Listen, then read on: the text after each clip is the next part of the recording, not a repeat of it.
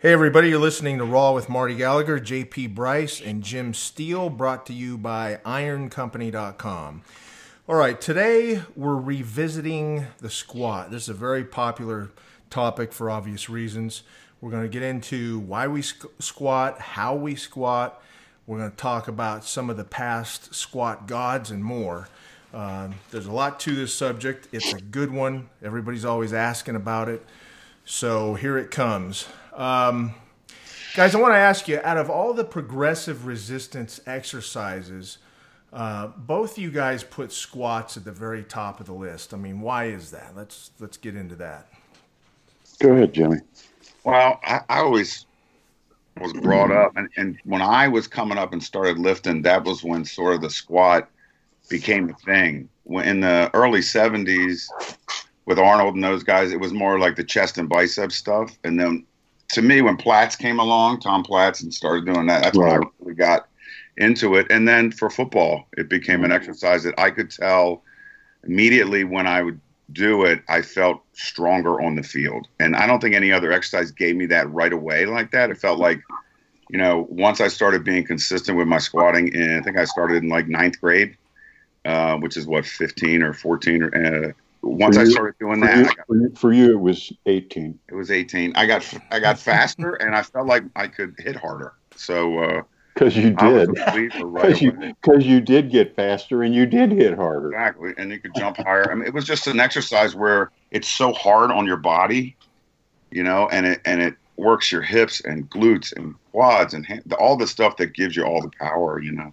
What's your damn traps just holding it on your back, right? I mean, especially, and people say, oh, this squat. When you put heavy weight on your back, challenging weight. There's no feeling like that. That's when your body, you got that fight or flight thing going, man. It is a unique feeling. And I was always attracted to the challenge of it. I knew a lot of guys that just didn't squat because it was too hard, It's a very tough exercise. But, I welcomed the challenge. I excelled at it. I got very good at squats. I just loved the feel of the exercise. Like you said, the weight of the bar going across your traps and your upper back. And just, it was the best thing when each week you could go up just a little bit in weight. And I played football as well, so it was very helpful there. Yeah. Would you guys put the squat above deadlifts? Pretty much, right? Would you mind if I answered the first question before we go skipping on ahead to the second? Yeah, absolutely. There you go. I was lucky early on that I started reading John McCollum, The Keys to Progress article. Yeah. And I believe his first series was in 1965 when it started. And he stressed right away, squat, squat, squat, squat, squat, squat, squat, squat, squat. I mean, it was just, and he went into great detail in each of these articles as to why. And not only the squat, but particularly the 5-rep squat. And squatting and 5 reps is something that stayed with me through all the years. Yeah. The combination, the 5-rep ultra deep upright squat. Also, we were very technical because we were all Olympic lifters. And as Olympic lifters, we were front squatters, right? So we were very upright, right, Jim? Yeah. To front squat, you have to stay upright or that bar pops off. So we were upright. Also, because we had to recover from heavy cleans, you had to have that low down power, right? Partial squat didn't do you any good if you're recovering with whatever 275, and you're pinned to the floor, right? And you got to come up, right? You have to have that kind of power. So we were taught to squat super, super deep, and we learned how. And it's a very technical lift the way that we did it. But that's the base, that's the core. Then when I started doing power training under Cassidy, it was a very easy thing because he was basically squatting the same way that we had already come to, right? So it would be my desert island lift if I were forced to pick one. It would be the squat. I think it's such a body shocker that it's the single most shocking progressive resistance exercise if it's done right, and that makes it the most effective, right? That which just kill me makes me stronger. Right. All right. So yeah. So that would be, I mean, when we talk about the hormonal tsunami, I mean, the squat is just superior to anything else in producing that, and just, because it's such a total body shocker. And you know what the good thing about, just to touch back on what Marty said about the 5 reps, is that now you're getting stronger, but you're also putting on muscle with those 5s. Yeah. It's the perfect combination or in between rep. Yes, in between. Eddie Cohn described it. He said, it's the perfect combination between high rep hypertrophy and low rep power and torque, right? Yeah, it really is, man. It's like 4's just a little too low, and 6 is, you know what I mean? It's just you settle on that 5, and you can't go wrong. Truly, I've been hitting the 5 for more than 50 years. Just pounding it. Now, I will say this: in the last 5 years, 3 has become the new 5. Yeah, as you get just a little older. Yes, 3 has become the new 5. But in the day of the 5, it was everything. Yeah, but Marty, you're always trying new stuff. You'll switch it around. You're not always doing 3s, right? Sometimes you'll do 15s and things like that. Yeah. Absolutely, and different variations of squatting, or periods of no squatting, right? Just flat. Don't do it for a month, right? Forget everything you know. Yeah, that's kind of the highest level. It's almost intuitive. You can do that, Jim. When you get to a certain level where training is in your blood, I mean, you are gonna train. Then forcibly staying away will often, I don't know, it resets all your neural patterns. It makes you susceptible to new things. And then when you go back to it, everything is fresh and alert, and particularly if in your squatting, you need to be energetic. You need to be into it when you're squatting. You really shouldn't squat if you're, I don't know. Well, the other thing about it is you can't go into a squat workout without having focus. I mean, and not just like I'm doing my arms today focus. I'm talking about you're going to have some weight on your back. Now all of your senses are alive, man, and you better be ready to go. Nobody's going to squat heavy weight and be thinking about anything else. That was one of the things that I knew separated a really strong squatter from somebody who's sort of like a 3/4, half squatter, that kind of thing. The guy who can just bury it with that total focus, and every set is all out. As far as, determination and all that, I think squat sets apart, man. It's great with that. It's the closest we come to, getting in a wingsuit and jumping off the Alps. Yeah. You know what? I forgot who it was. I don't know if it was Kirk or Rob Wagner, one of those guys I was talking to, and I said, man, some people just are so tentative. And they said, well, it's weird because if people can't see the weight, they're scared of it. And that never occurred to me before, but I've talked to a few people about that, and I was like, what happened on that set? And it's a fear factor. Yeah. You can see the weight in the deadlift. You can see it. You're squatting without a mirror. It is a fear factor. I mean, look what happened to Marty that one time. There's some serious things that can go down when you have that weight on your back. How much of the squat is mental? Any good squatter has to go to a deep, dark place on your PRs, whatever. I mean, it requires so much concentration. It requires that you go to a whole nother place sometimes. You guys know what I'm talking about. That's the beauty of it. That's the beauty of it. It's like, it's like, just training your mind to meditate almost while you got the bar on your back. You better. Yeah. You can call it whatever you want, but it is a form of meditation. I mean, it has to be. If meditation is focusing and concentrating and clearing the mind, well, guess what? That's what we do. Now, with squatting, because it is one of the 3 short range of motion power lifts, you can get some aggression on, right? Because it's a short. Oh yeah. Short burst. It's not complex. It's not like you're having to do a clean and jerk or something like that. But so you can get aggressive, which brings another element of psych into the equation. Yeah. That's at the higher levels. You're expected to get psychologically worked up for that top set. In fact, the elite lifters will marshal that psych. They're not going to waste it on the warm-up set. They have to. They know they have a finite. It's like nitrous oxide. Right. They have a finite amount, right? So they're going to marshal it, save it for the top set efforts. And again, if you're doing more than one top set effort in the workout, you can't blow 100% of it on the first one. So again, it's a marshaling of psychic energy. I always think like you should be fairly buzzing during all your warm-ups. Yes. You know what I mean? And then Buzzing. Yes. That next class warm-up, that buzz is just a little, that humming, that vibration is just a little stronger. And then when you get to that top set, man, it's like a volcano, man.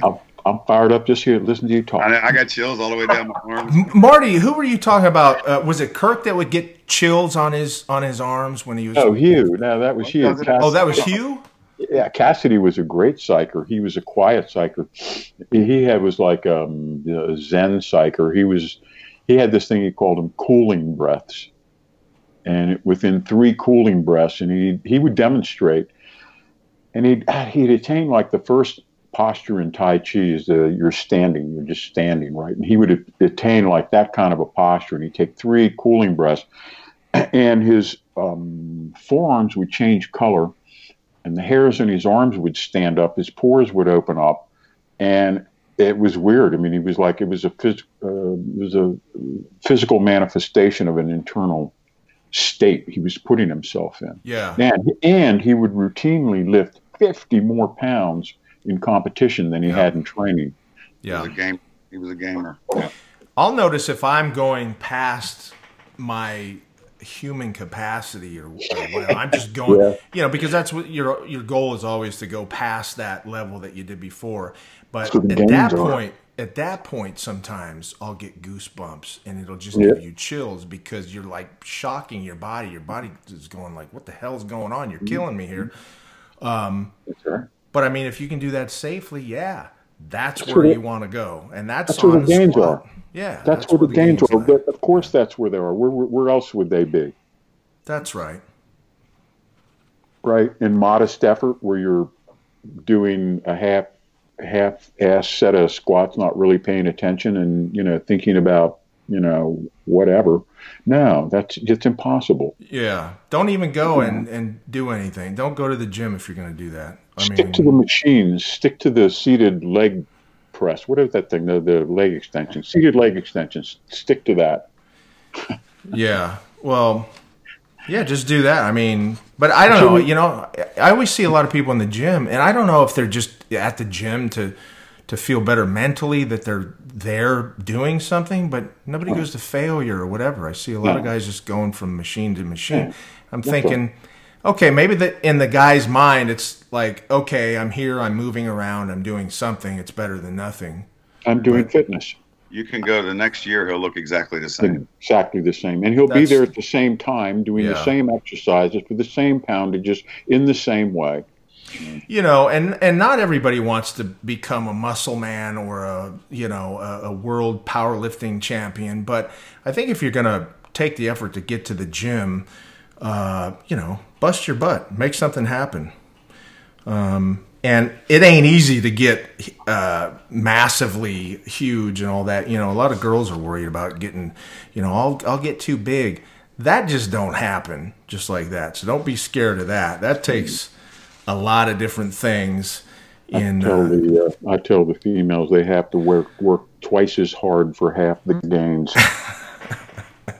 No, it's true. Some of them do. I've heard guys say that.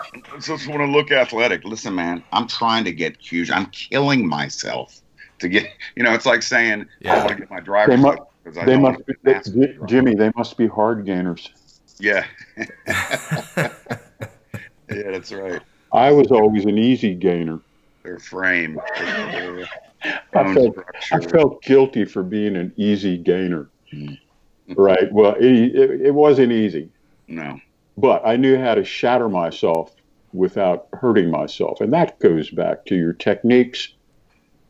You need to continually assault the barriers. I don't care what the lift is. I don't care what the drill is. I don't care what you're doing. You need to assault your current capacities. Otherwise, where's the adaptive response? Well, and that's the thing. So what? I was thinking when you said effort? Come on. When you said take some time off and go back to it, I was thinking about that soreness. So your body adapts so well when you're squatting once a week for years, and then you switch it up a little bit, do some fronts or do some hacks or something like that. You come back to that back squat. And the interesting thing is that when you come back, you realize how much muscle is involved in the back squat. You realize the next day when you're sore and you're your adductors, your quads, your glutes, your hams, all that stuff, it's hit a different way than anything else you can do. Any squatting motion, that back squat, man. What a good way to really shock the body and trip it up and just confuse it and get started back on your gains again. When we do seminars, we teach 5 sequential variations, and the first 3 you don't have a bar on your back. The first 3 is no weight to goblet, which we love, to front squat. Right? So you have those 3 before you earn the right to do high bar back squat. And then and only then do we let our people do low bar back squat. I think that is such a great way to teach the squat. And you guys actually made a bunch of videos. We have them on YouTube. So if anybody wants to go, I forget what the titles are, probably Marty Gallagher squat or something like that. Herculean muscle growth with crash weight gaining formula number 7 and Joe Weider principle continuous tension number 72. Right. And liquid aminos. and liver tablets. Oh no, Mega Mass 4000. Yeah, with the big sacks with 50% sugar. Hey, listen, we're dating ourselves now. Be careful. It went down so easy. You're right. That was the stuff you could never mix up. You'd throw it, you'd throw the scoops in the glass, and it would remain just a clump. And you would try to drink it, but you just end up eating it. Like you'd have to go get a spoon and just scoop it out like it was ice cream or something. Well, you got to throw some ice cream in it. Marty, when you were talking about keys to progress, yes, was McCallum doing the breathing thing too with pullovers and all that? Yeah. That's why I got. Did you guys try that, or were you just doing the? No, we didn't do a set of squats without doing a set of pullovers with our 25-pound exercise bar. Are you familiar with that, JP? They used to think that expanded your rib cage, correct? I have a big rib cage. We used to do that, yeah. The you thing did? was you were gonna expand the cartilage between the ribs. I love the pullover, by the way. That's a great. Now, these were straight arm pullovers. Yeah, with a barbell, right, Marty? Yeah, with a barbell. We did them with dumbbells. Well, that's because you didn't know what you were doing. You're supposed to do them with barbell, and you're supposed to have your arms straight. You stretch back. You relax the delta and let it stretch you, and it pulls your rib cage up like you're deboning a chicken. Right? You a set of back squats and immediately the pullovers? 20 reps. Back and forth. I didn't do squats without pullovers for 5 years. How about it? And what did you think you got out of it? A bigger rib cage. Really? Yeah. Can you imagine when we're all old? I bet you had some strength endurance after that. Can you imagine when we're all old and fragile? We were cardio animals, man. We ran everywhere. We played every sport. I was writing an article about that. We played football. We had so many kids when I grew up. I grew up in the baby boomer era, and so you go outside and we'd have enough kids for full football and baseball teams every day. Yeah. And you'd have guys on the sideline waiting to get in, but they weren't good enough, right? Yeah. And that's just, we had so many people. We didn't have kids. Kids were kicked out, right? There was no reason to stay in the house. Nobody watched TV during the day because it was all adult programming. There was no video games. You had 5 stations.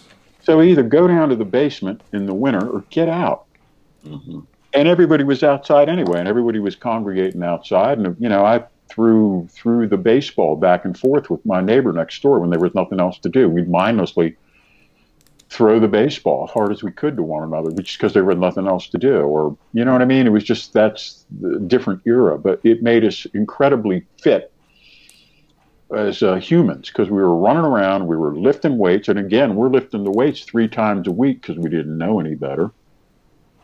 We're squatting 3 times a week, benching 3 times a week. Man, we didn't do a lot of deadlifting back then. We did the clean, the power clean, the snatch, that, the Olympic lift stuff. But a lot of the squat was stressed, and I think I squatted my first 500 at 17, and that was in one of the first powerlifting competitions, and that was at 195 pound body weight. Man, that's pretty darn good.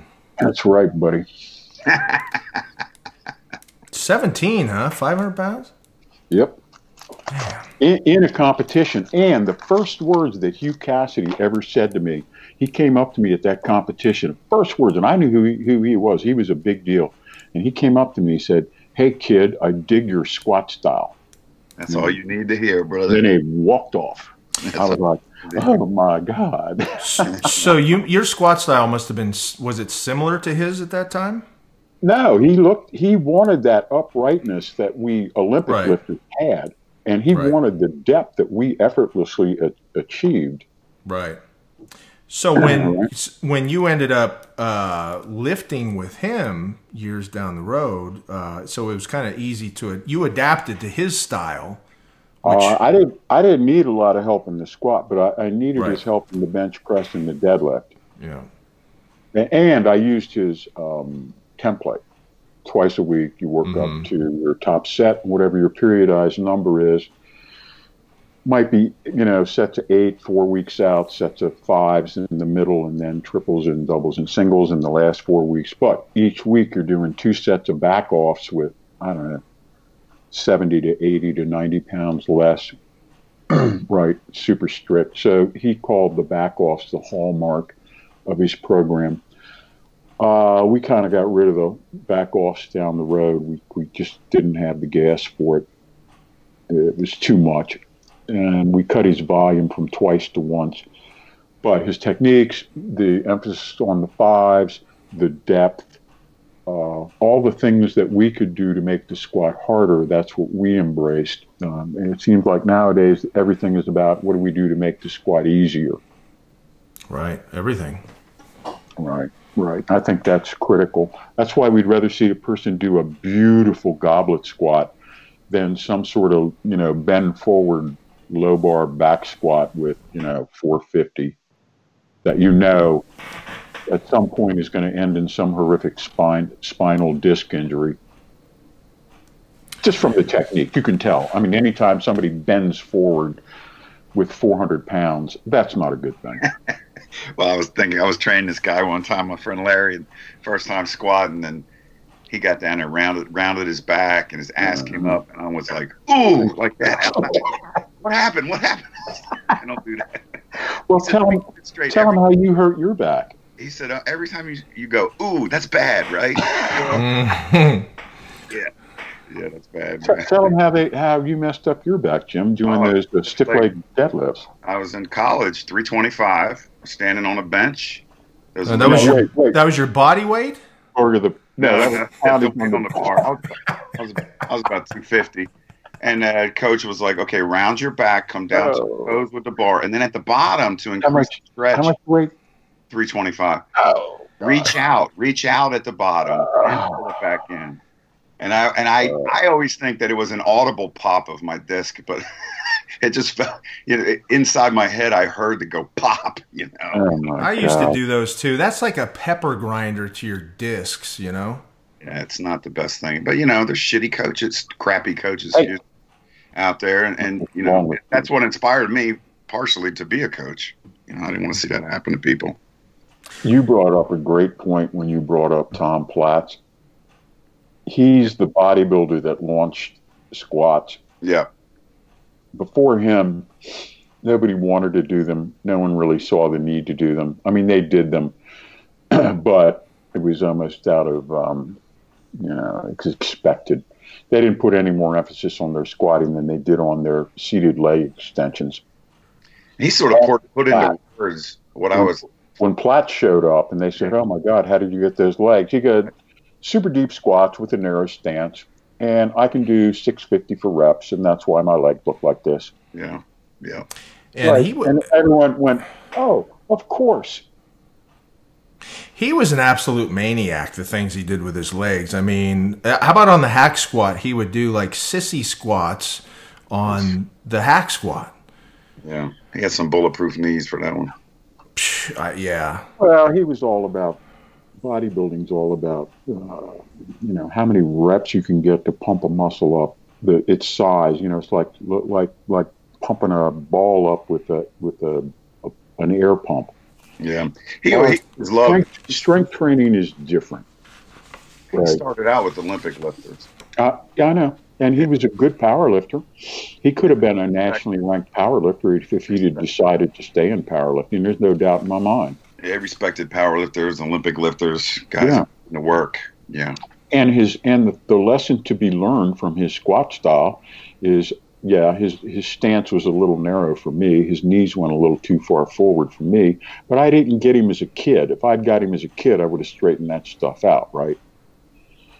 Those little flaws that he has in his technique, he turned them into advantages over the years. But you can't really. That's not how you would replicate with someone new to squatting. You wouldn't say you want to squat like Tom Platz because he was able the knee travel. He built himself up in that. He was built, and the way he was built. But he developed. His squats were all leg. Because of the depth. Yeah. He went as far as humanly possible on every rep. He stayed upright. He didn't bend forward. He didn't use any tricks to get through the sticking point. He leaned into the sticking point. He powered through the sticking point. And in his case, it was many sticking points because he was really into the high rep. Psychologically, you can do another one. You can do another one. Your pain barrier, you know what I mean, extending the pain barrier. Yeah. That's really not applicable or appropriate in the athletic and the strength world. It's appropriate in the bodybuilding world of let's pump a muscle up maximally, but there's no strength, there's no athletic carryover to that super high rep pain stuff. There's a great video of Tom Platz squatting on YouTube, and we've talked about this before, but he's got, what was the weight, Jim? Like 525, and he bottoms out with 525 for like, what is it, 25, 30 reps? Yeah. Something like that? 22. And Kaz was spotting him. Kaz came out. Yeah, I know. Good. And said they were fake weights. I heard that too, but I mean. Can you imagine? I really doubt that Tom Platz is going to stake his whole reputation. Yeah, no, I think if anybody could do it, he could do it. Of course. Kaz said the same thing about Anderson. Yeah, I tell you who else. One of the first conversations I had with Kirk, I was competing in the USPF Nationals, I think, and that was me and Brad's first one, I think. And Kirk wasn't competing; he was selling his DVD. And it was a VHS. But I went over to talk to him. I said, "Man, you competing today?" He said, "Nah, I just squatted 515 for 15 yesterday, so I'm good." Yeah, that's right. Yeah. And again, the reason that he did that, I'm sure, is because that's all the weight that they had on hand. Yeah. A common problem with Kirk, yeah. Yeah, we haven't even brought up Kirk. I mean, I forget that I coached and trained the greatest squatter in the history of powerlifting. It escapes me, I don't even think of it. But yeah, I did, didn't I? Yeah, he was doing it. From a real young age too. Yeah, we had to revamp Kirk when he first came to us. He was wild. His walkouts were whoa. He's like, stop, just stand still, will you? And so he gets set up, and he was really into the the inflated kind of showboaty end of it to the chalk box, and obviously he was an extrovert. His ego was a little ahead of his performance at this point, right? So we had to strip him back down and kind of taught him this pause squat without the pause approach where the thing is he had to control his walkout, and then he had to control his negative, his squat negative. He was just doing some sort of crazy release and crash thing, and it was his depth was inconsistent. Well, it was consistently high by USPF standards. So we had to get him down. We had to bring him down 2 to 3 inches, and it was tough. It took us a couple of years to get him to the point where his squat technique was consistent, and he felt good about it. It's like, because you can change. The most obvious thing to change about a squat is a squat stance width. Yeah. Changing 2 inches is it's a totally different exercise. Change 4 inches, and it's like you're into seam splitting territory. And we're looking at guys like Dave Jacoby and Joe Ladnier, who were taking like 6-step walkouts and who are squatting so wide, and we're like looking at this going, now, should we be doing that? Because Kirk is still formulating. He's a 3-year-old guy. He's a work in progress. So you think about these things as the coach and as the athlete. It's like, I wonder if we should open his stance width up. I wonder, you know what I mean? I wonder if we should change that bar placement slightly. We got the bar roll thing. Kirk had this thing about his elbows. Keep your elbows down. Keep them tight. He was real strong on some of his unique body strengths. He really honed in on. And again, he developed this all-leg style of squatting.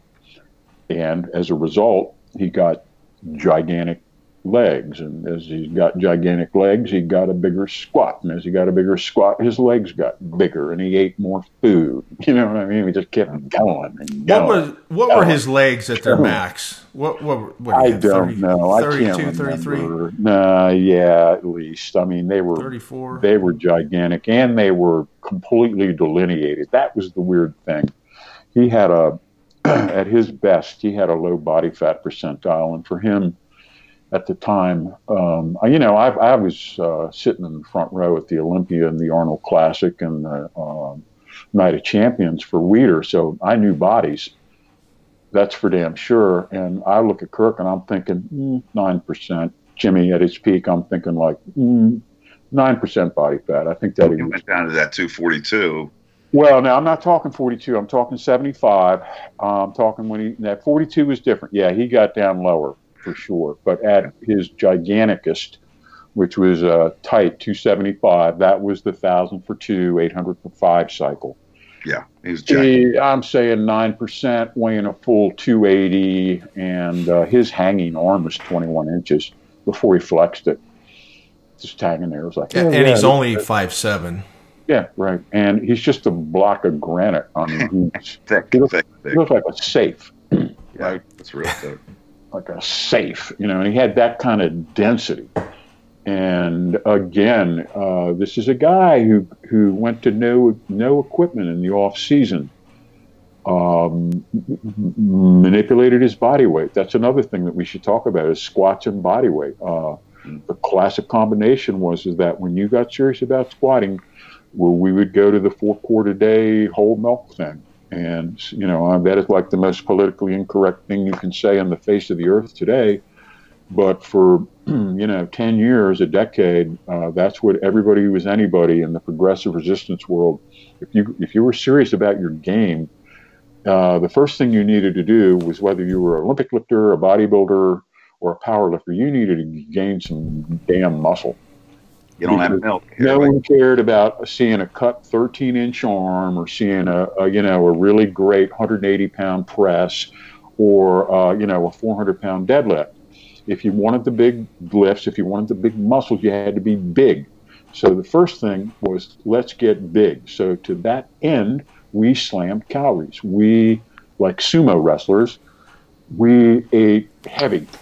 And in combination with the heavy eating, we trained 3 times a week, heavy, hard as we could go, these whole body sessions. In addition to that, we're playing sports on our off days, so we're got that cardio thing going. So, you get the whole thing going together, and it's almost like, Jim, as you know, you get to that metabolic sweet spot where you can throw just about anything down a kid's mouth with a blazing metabolism, and it just converts. It's like throwing anything in. You could throw a mattress into a blazing inferno, and it just oxidizes. Boom. Yeah. But that's I love that story where you I forgot who you were training with at Hughes, but you'd stop at the 7-Eleven after one of those workouts where he's doing the back offs and doing the pulls and all that, squats, and would you drink a quart of milk apiece or something, just sitting there? Oh, no. We had it pre-done. When we walked up, as we wobbled up, we'd finish the workout. Okay. And thank God Cassidy had a railing on the stair step going up from the basement. We're climbing that thing like we're on the final ascent of Everest. Yeah. And we're wearing oxygen masks, right? And we're pulling ourselves up the stairs, and there's like six of the biggest guys you've ever seen in your life. I trust you. Trust me. And we're pulling ourselves up, and we wobble out to the car, which in the parking lot, and we each get our half gallon of milk. Okay. And we sit in the car, and we're shaking, and we're drinking. And Cassidy, he's fine with it. Cassidy's in his metal shop, making some weird, strange, ghoul, and we're sitting there drinking the milk, and we're talking about what happened. And, everybody grew. Everybody got bigger. It worked. My training partners, like Joe Ferry, I trained every day of my life with Joe Ferry and Marshall Peck, and both those guys were 700 pounds. Well, Marshall got up to a 785 squat. He said to me, I am scared to do 800. I quit. I'm going backwards. And he went back to that 750 range, and he was good with that. But you had talked about that earlier, about that fear factor. Yeah. And Marshall I said, brother, you got it. You're going to join the 800 club. And he got up to 785, and he made it. It was kind of parallel, but, it was like, all right, come on, man, let's go. And he said, no. He said, he always called me Doc. He said, Doc, I've been thinking about it. He said, no, I'm not going to go to 800. He said, it freaks me out. He said, I will tell you that. And he said, we're going to tell everybody else I'm injured. I said, no problem. So, he went back. He was fine with the 750. But I trained with Joe Ferry, 700 squatter, 700 deadlifter, 500 bencher, 198. These are great lifters. And again, but everything was centered around the squat. The way we deadlifted it, and again, Chalet was Cassidy, Chalet and Dimmodup, they were, they got their technical cues from Hugh too, and again, push the squat up, the deadlift automatically went up. But you had to squat and you had to deadlift the way that we did, which was the Cassidy formula, and it worked. And even today, Jim, I know that regardless of whatever I squat, without training for it, I'm good for 50 more in the deadlift. Now, if I train for the deadlift, I know I will be good for 100 more. But I always have that in my hip pocket, no matter where I'm at, no matter what level I'm squatting at, I know I'm good for 50 more in the deadlift that day. Right. And if I train for 4 weeks, I'm good for 100 more, just because of my past history. Yeah. So to me, the key is at this point, we'll just push the damn squat up. Yeah, he gets I have my deadlift technique down. It's like your golf swing, deadlift technique or squat technique. It's like a golf swing or a bat swing or a tennis swing, or you either swing like Tiger Woods or you golf swing like Lawrence Taylor, or what was that other big goon who played in the NBA? I loved him. The big giant, I can't remember. Anyway, you either have great technique in your swing, you either swing about like Willie Mays or you swing about like a goon, And it doesn't mean that goons can have big squats, but it doesn't mean that you copy them. Right? Just because a guy squats 1,000 with terrible technique, it doesn't mean that you, looking at this, go, that's what I want to do. No, you don't do that. You have to have a strong technical archetype, and you don't want to hurt yourself when you're squatting. And how do you do that? You have to keep the vertebrae aligned. If your shoulders get in front of your knees, you're putting your spine at risk. Yeah, and we talk about Kirk. You said his walkout. What I learned from Kirk was everything has to be the same all the time. So when you train, you train the same way you're going to compete. So that means your hands are going to be in the same place. You're going to, how we take the bar off aggressively, let the weight settle, look down at your feet, step by step every single time. So then when you get into a contest or you're hitting really heavy weight, it's nothing for you. You just go back to your training, just like the military always tells us. Now my training just took over. But the same thing in the squat. Yeah, and every set is an opportunity to improve technique.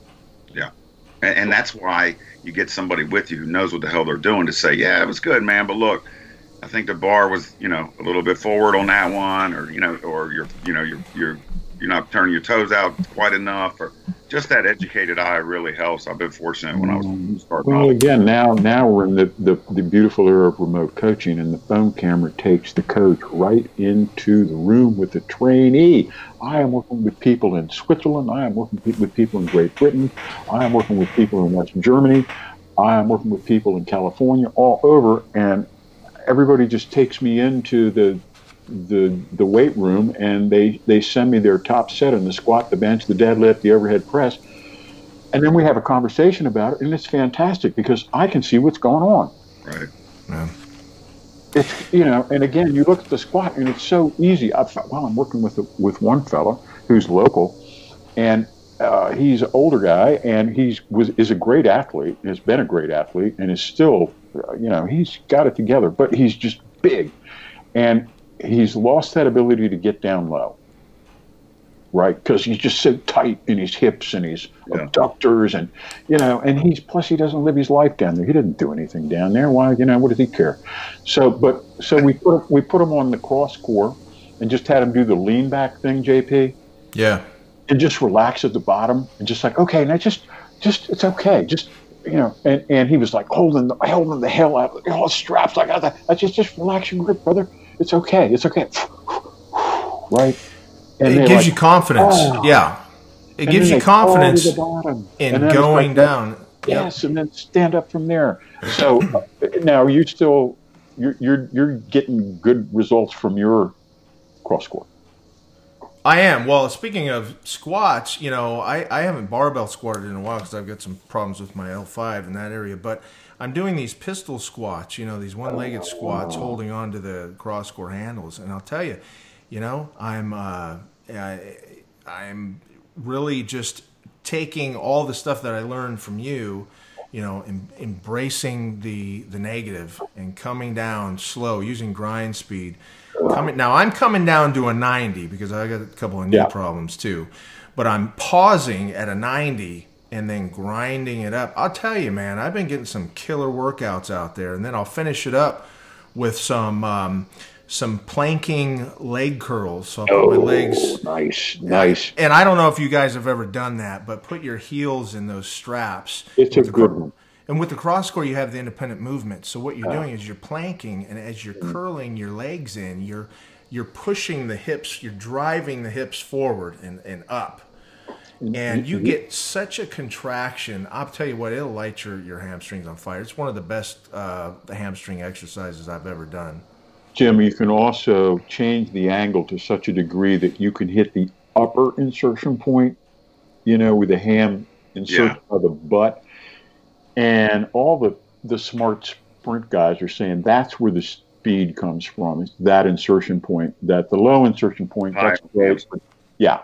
The high, and the way that you get that is that kind of that, like you do the leg curl, but at the end you lift the knee even higher, and that puts the contraction back in that upper insertion point. And it feels like it's gonna like cramp on you, doesn't it, JP? Oh yeah, I mean it's intense. It is intense and it burns. And I'm shooting for reps of about 8 to 10. Nice. And I'm just, same thing with the squats. I'm just grinding it through. And then at the bottom of the exercise, I'm just keeping that tension. And I'm planked up. You're planked the whole time. And as you curl in, you drive the hips up. Real slow. How often are you doing that? What? How often are you doing that? Well, once a week. Once a week, okay. Once a week, yeah. So I'm doing that. Yeah. And then, please, before you go on, we beg of you, please do not do any calf work. Well, I was just gonna go into my calf workout real quick. Wear those, No, Should I stop? you won't be able to wear pants. No, I don't wear pants. I wear shorts. clam diggers. I wear yeah. So I mean, Culottes. I throw in for the listening audience. JP was born with 21-inch calves. I mean, they look like they've been inserted with helium. Yeah, I mean, even Brad Gillingham is impressed by him, so that's saying something. Boy, JP, you got the ointment going on your calves. Yeah, speed. Yeah, please don't make them any bigger. No, but hey, let me go back to technique for a minute because I just want to say something. And Marty, you're such a great example of using the proper technique from an early age. As you get older, it really saves your butt. I'll tell you what, because you're right around 70 years old. 39. So let's just be transparent. But 39. you've been squatting for over 50 years, and you were a 800 plus pound squatter back in the day. And I asked you a long time ago, I go, Marty, how is your back not all screwed up? How are your knees not all screwed up? And you told me specifically because I had the very best coaching from the age of 14 or 15, whatever you told me. And that is exactly right. And I think the younger guys, we were the same way. We thought we were indestructible and all that.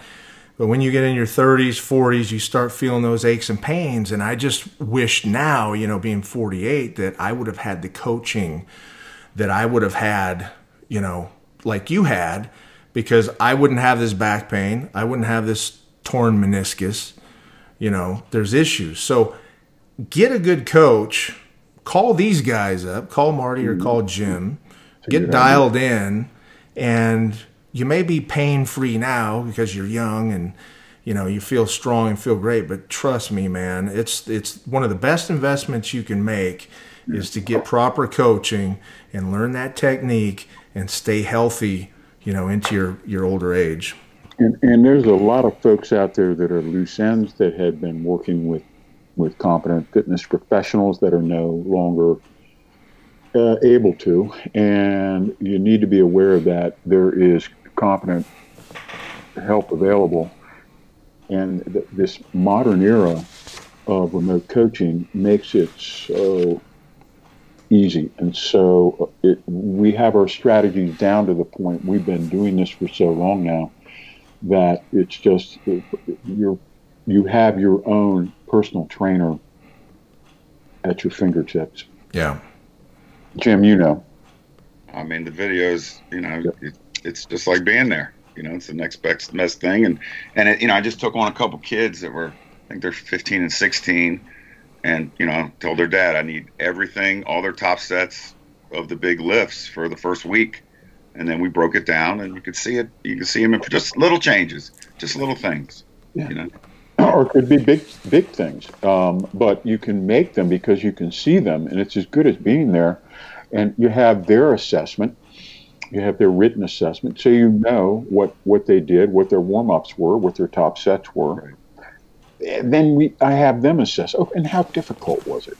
Then I compared what their assessments are with what my own assessment is viewing it. Right, and hopefully that we have the same assessment, right? That he says it's a 7, I say it's a 7 in terms of effort. This allows us to plot our next move. And a lot of times the next move will be backwards because we need to reaffirm a technique that needs further work. We can't go on until this technique is ingrained and being used. Yeah, there may be a case where you say, okay, now we're going to work on that depth. We're going to do some pauses. Here's how I want them to look. Your top setup for the pauses. I need to see that. We may stay with that for 3 or 4 weeks. I might reduce the poundage by 25. Oh, you have to. Yeah, I'm just saying, and it's like we've got to get. This is we can't.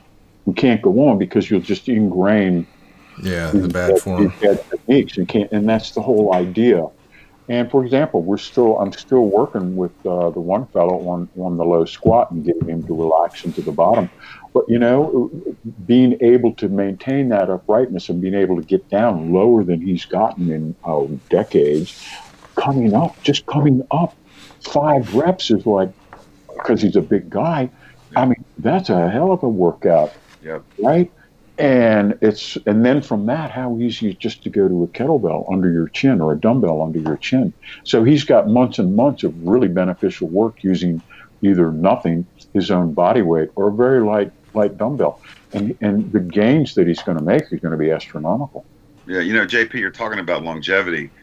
The motion of squatting, whether it's with weight or a dumbbell or a barbell, you have to keep doing that your whole life. Yep. You have to, if you haven't been getting down into a squat position, my dad always said there's 2 things that you lose when you get older: the ability to run backwards. Think how many people when you get older, what's the need? You don't do it, right? Yeah. And then just squatting, a deep squat. Well, imagine be there. Imagine just in real life how many people can't sit up out of a chair. That's a squat. Yeah. Well, it's the use it or lose it. Exactly. Right. And your body will say, "Oh, I haven't been that deep because there's no need to." So why would you get that deep? Yeah, you have to reset the tension point in that squat. And you don't need. The great thing about it is I'll have my people hang on to a banister or a pole. Yeah. I don't care about the damn balance. Yeah. We don't, or doorknobs. Well, you want them to get them to understand where, that feeling of where they need to be.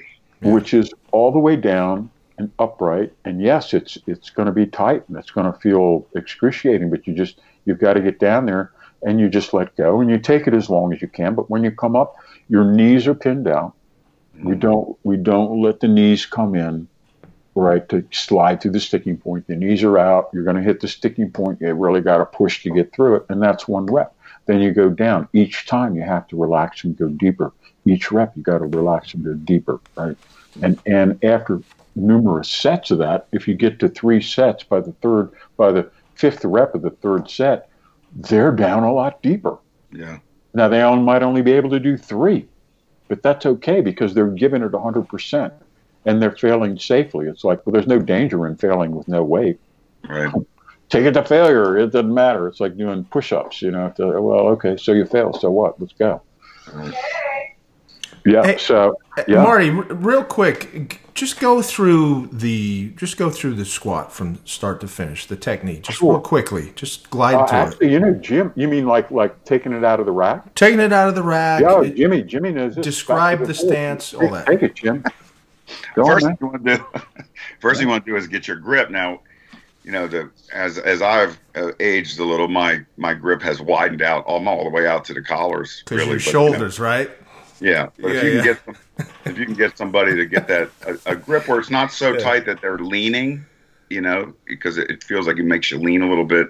Yeah. Something decently comfortable, but keeps that upper back tight. And the tighter, the better. I mean, we want to wedge when we squat, right? Yeah. And if you're small or if you're new, you can get your hands right next to it and just you wedge into that thing, right? You don't stay loose in your upper body, right, Jim? Yeah, it's just real quick about the grip. I always, everybody always says, "Oh, big guys can't do that." Look at Shane Hammond's how his hands are pretty close. I remember watching him going, "Whoa, that big dude, 300-some pounds can do that."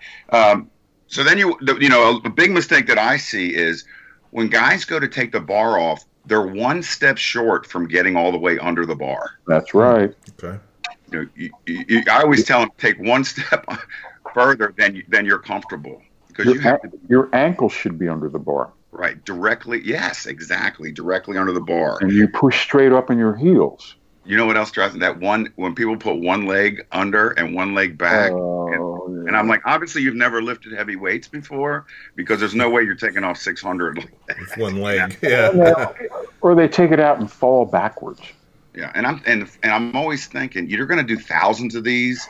Let's do it right every single time. So go ahead and take them through again. Now you're all the way under the bar. Now I want you to right then. The set has begun when your hands have touched the bar. Okay, so there's no more fooling around. Now we're getting tight. Now we're taking this very seriously. And when you take that off, I don't want you to feel the weight. I don't want you to think, oh, I'm going to feel how this heavy is. How heavy this is. I want you to say to that weight, I'm going to crush you. I don't care how heavy this is.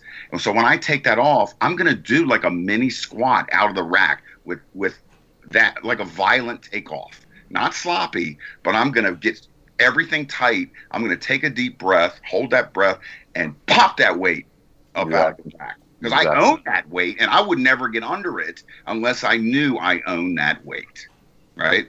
Now you got to stand there for a second. Just let the weight settle. So, you got your plates on there. The weights are spinning. The beauty of Olympic bars that it does roll with the movement. But now you want that to stop, and you want to get your bearings, right?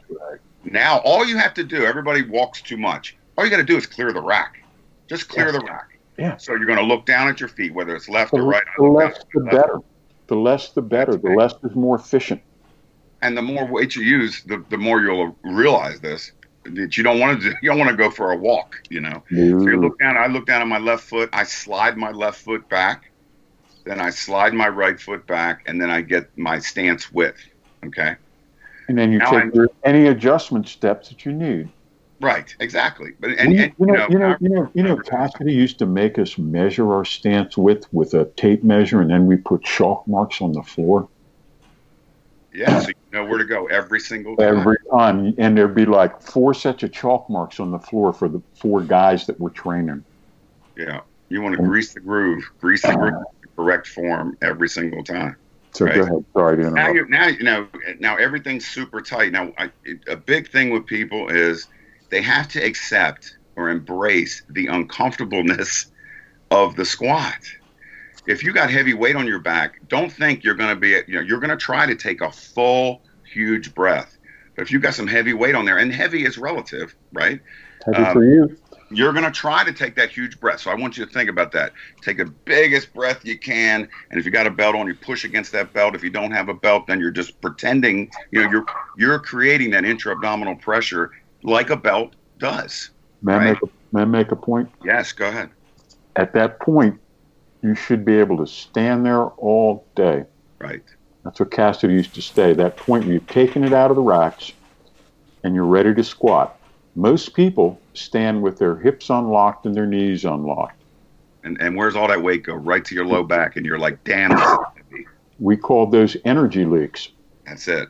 If your hips are unlocked, that's an energy leak. It takes extra energy to stay upright. If your knees are unlocked, and in the IPF, if your hips and knees are unlocked, you don't get the start signal from the referee to squat. So you get your facts learned real fast that, no, this isn't the amateur league. Okay? You have to be quiet. You have to get focused, and, you've got to be able to stand there all day. We used to have a drill where they'd put stand in the racks with the supports underneath the bar, a couple, 3 inches, and you step back, stand up, set up, right, and just stand there. Yeah. I always yell, get your feet sick. Take your time. You got all the time in the world as far as your setup, because the squat itself, the motion is important. But if your setup is wrong, you're screwed. I've competed where my setup was too close and I didn't get deep enough. Take your time. I didn't know. I could take my time. Surprising number of guys have what we call gluteal amnesia in both the squat and the deadlift. That, like, when they're standing there ready to squat, they can't flex their butts for some reason. They can't get underneath and they keep them They keep them behind them. Yeah, they keep them behind, and they can't roll the pelvis under and lock, right? And so that's an energy leak. And invariably, the guys that have that, their knees are unlocked, because that's how they counter and keep the weight over the center. They keep their center of gravity over the ankles in that way to start the squat. And it's incorrect. So anyway, at that point, you're ready to unlock your knees, right? Break the hips. You got that breath. You want to break the hips, right? And you want to act like you're sitting on a very low stool behind you. It's funny because when you first start coaching a lot of people, if they haven't done a squat with the bar on their back, they lead with their knees, and you're like, how would you sit down? You'll never hit the toilet. You'll never hit the couch. Your knees will hit the ground before you sit down. Oh God! So you got to make them break the knees first. Now I like a neutral chin. There's different theory. I don't think you create enough tension with your head to do a whole bunch of anything. So Let's just think about having that neutral chin, and then as you descend and your butt goes out first, you want to be under control. So I always think, I squat just a little faster than Marty emphasizes, but you have to be under control. Yep. So even the greatest squatters who squat fast have done it so much that they're under control. But if you notice, it's a glide, not a drop. And they got to put the brakes on at the bottom, right? Right. So you got that. Either way. And the faster you go down, the harder you got to brake. Jim, what are we doing with the knees as we're descending? Well, if you're sitting back, if your butt is back, then your knees will your chins will be almost vertical. Yeah. But you're pushing the knees out so that they don't come in, right?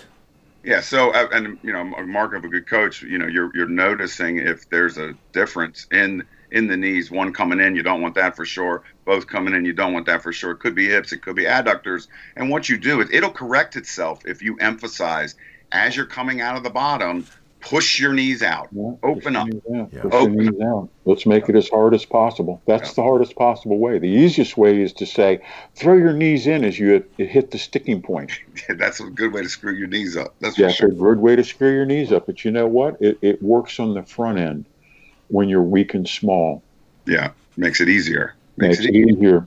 And you see all kinds of guys that come to you, and that's their thing. They throw as soon as it gets tough, they throw. It might be a little bit and fast back out. It might be a lot and slow. It might, it depends. But and it's unconscious. I mean, they don't really think about it other than the fact that it just seems an easier way to, get through a difficult situation.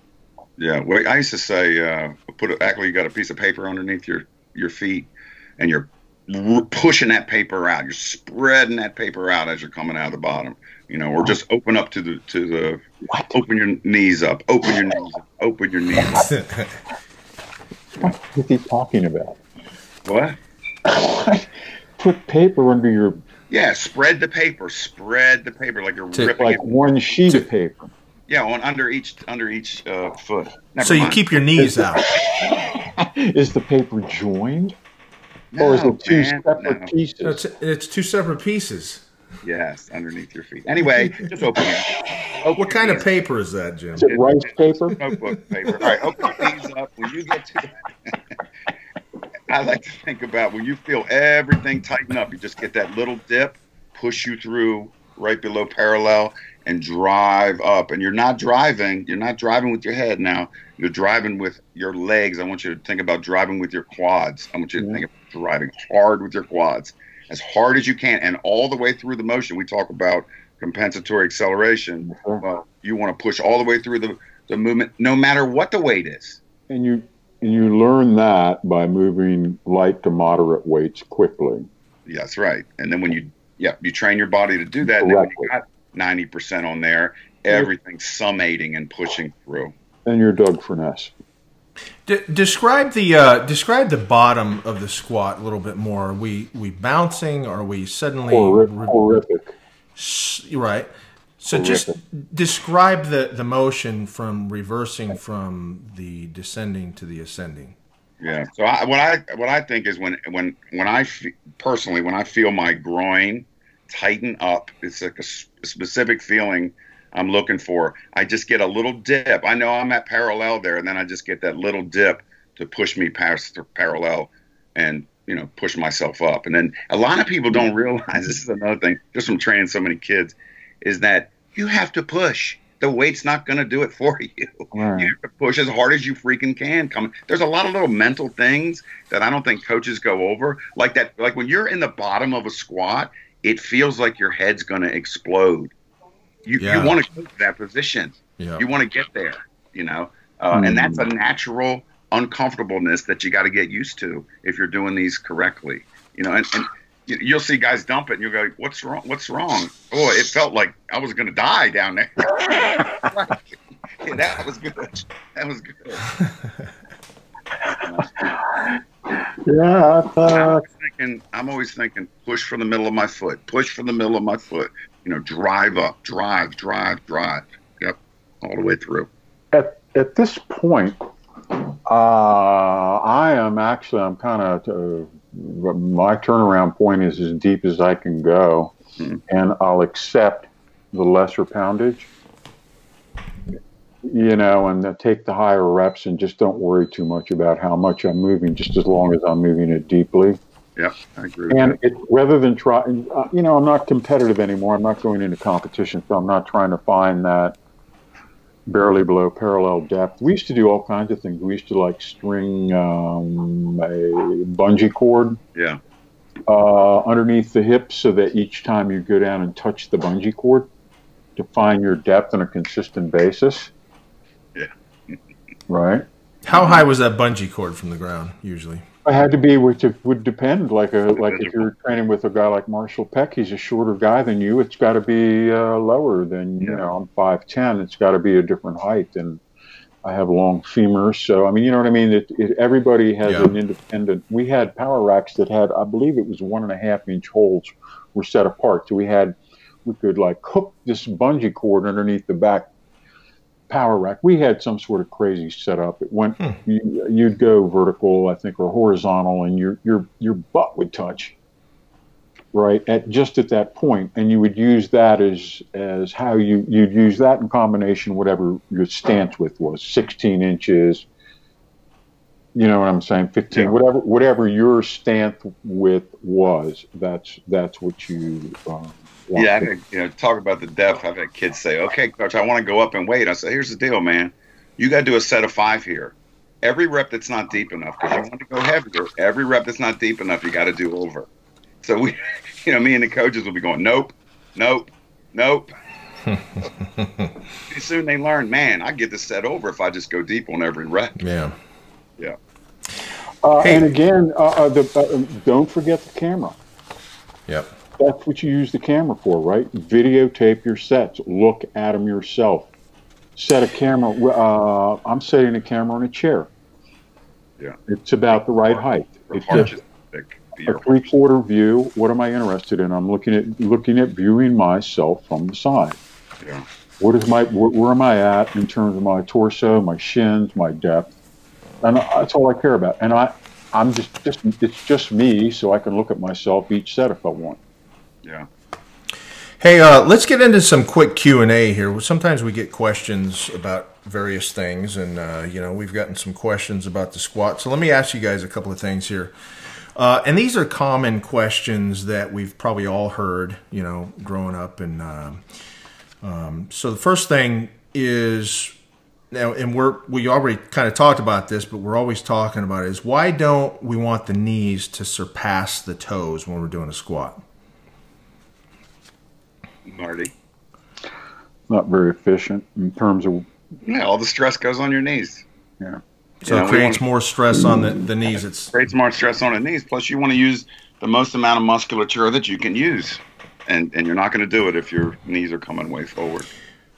Now, we've had a discussion about this a few weeks ago, and somebody suggested that for performance-wise, for sports and things like that, it's good to surpass the toes with the knees. It's just like stick in the hornet's nest, right? Yeah, I think you're better off sitting back. And I think you can get too specific to this is what they do in sports. So, for instance, just because my knee goes over my toes in athletics doesn't mean I want to train that position constantly. It's almost like, that'd be like saying let's train in a rounded back position, because in the worst possible, deadlift I'll ever do, I may be in that position. No, I don't want to do that. I'm not going to bow down to somebody else's science. I've gotten beaten up by science so often over the years. People come along and they give us this settled science and this irrevocable science that we later find out really wasn't true. Yeah. I'm tired of it. Just somebody comes along and says, well, that's what all the science says. And that's like, that's what you say. What are you talking about? Yeah. So no matter what you're training for, whether it's strength, size, sports, whatever, that it's consistent all the way through. You do not surpass the toes with the knees. Well, you want to keep your back, upright shins. Let's put it this way. We have a certain technical archetype, a certain highly specific way of squatting that was passed down to us by world champions and used by world champions to set world records And this is the way we do it. And does it conform to everybody else? Or I don't know. We don't know. It's just a system. It originated in the state of Maryland here, and we're just trying to codify and pass it along. Okay. All right. How about this one? Now, this is one that I've been concerned with because, as you guys know, I have a torn meniscus, and I think the way I did that was real heavy leg extensions, and you guys are going to probably beat me up for doing leg extensions, but whatever, I did them. Is going below a 90-degree angle putting the knees at risk when you're squatting? What? You mean like super deep? Yeah, going below a 90 degree. No. It's super healthy. Yeah, I think it's good for your knees. I think the one thing you have to watch if your butt is scooting way underneath you, now your back is rounded. But if you can maintain that posture that we're talking about, like a goblet squat kind of thing, right? Yeah, I mean it's now me being it's not bad technique. We don't want to, okay. We're not defending bad technique. No. Now the reason I asked this is because I do have this torn meniscus. Now, when I went and saw the surgeon, I said, "Look, what can I do and what can't I do? I'm a weightlifter. I love doing heavy exercises and things like that." I said, "Can I leg press? Because I love the leg press." He says, "You can leg press all you want, just don't go below a 90." I said, "Can I squat? Can I squat?" He said, "Don't go, fine, but don't go below a 90." I said, "Why is that?" He says, "Because once you get past the 90-degree angle, you're now putting the meniscus into play. And for you anyway, because you've got this injury, you don't want to go past that and put the meniscus into play and injure it further." I had a double torn meniscus, and I know of what you speak, and the way that I was like, I don't care to choose to live my life not going below 90 degrees. So I broke through it. I worked at that. And did it bother you? Oh, what happens is that you go down as far as you can go. Yeah. Right, JP? That's where the pain stops you, right, JP? Yeah, I mean, your body will definitely give you feedback. Yeah, Do you feel pain? Pain is that's where you stop. So each day you go down and that's where you hit and hit and hit, and over time you get deeper before the pain stops you. You get deeper before the pain stops you. Eventually, I got to the point where I was able to go all the way down. Again, I used the cross core to actually make myself lighter. But that was a big thing because I wanted that ability back. I didn't want for the rest of my life to not be able to go below parallel. Right. What is that about? So, Jim, I do that. I really don't have the pain when I'm squatting. It's funny when you have a torn meniscus, and I'm not going below parallel anyway. But I don't have the pain that way. But when you turn your knee ever so slightly in one direction, then is when you feel it. So it's kind of weird the way the meniscus and the joint works, but you have to be very careful. And I'm just trying to preserve myself and, just obey the doctor's orders and do that and keep squatting. But I'm doing those one-legged pistol squats, so I got to do a lot of warm-ups. And, I'm getting about 10 or 12 solid reps on each leg, and I'm about 275, 280. Coming down grind speed, parallel, back up, grind it. So I'm getting some pretty good workouts. But yeah, I just wanted to ask you guys about that because I think a lot of people have this condition, and just be careful. Do your research. Talk to your doctor. Don't screw yourself even more than you already are. And sometimes you can get these repaired, and sometimes you can't. But just talk to your doctor. And then the other thing we talked about was some people say, well, can you increase your squat by increasing your deadlift too? So if you add poundage to your squat, usually because of the deadlift technique, the way you guys use it anyway, it's using a lot of quads. Your deadlift will go up naturally from that, right? Yeah, I mean, I think if you keep your squat strong and your deadlift technique is already set, can't be for a beginner, but if your deadlift technique's already set, Yeah. you can get a deadlifting very infrequently and keep your strength up and actually get stronger. And I use this all the time. This example, I had my back surgery. I chose to squat instead of deadlift for a little while. And then I was like, let me go try some deadlifts. And I pulled 605 without deadlifting since before the surgery. Right. And that was because, and of course, I ran and called Marty. And I was like, man, look, just like, dumbass. You keep your legs strong and your deadlift will stay strong. I was like, oh, yeah. I'm still a man. So definitely works. All right. Well, listen, that was a lot of good information that I think a lot of people will find very useful. So I want to thank you guys for all your extensive knowledge on that. I always learn something when I listen to you guys. So, I've been doing all this stuff a long time too, but I always learn something new when I talk to you guys. The other thing we wanted to say was we were just voted top 5 strength coach podcast by FeedSpot. So if you go to feedspot.com, you'll see that article in there. And so we were honored to hear that and be a part of that. Oh, whoa. Wait a minute. We weren't in the top 5. We were number 3. Well, that's the top 5. Oh, you're saying I'm watering it down too much. We were third out of 5. We were the number 3. And and I didn't, I don't know who the 1 and 2 spot was. I didn't write it down, but I haven't heard of them. Congratulations. Yeah, congratulations. I mean, we thank all our listeners, and a lot of people were saying they really enjoy the show, so we appreciate that.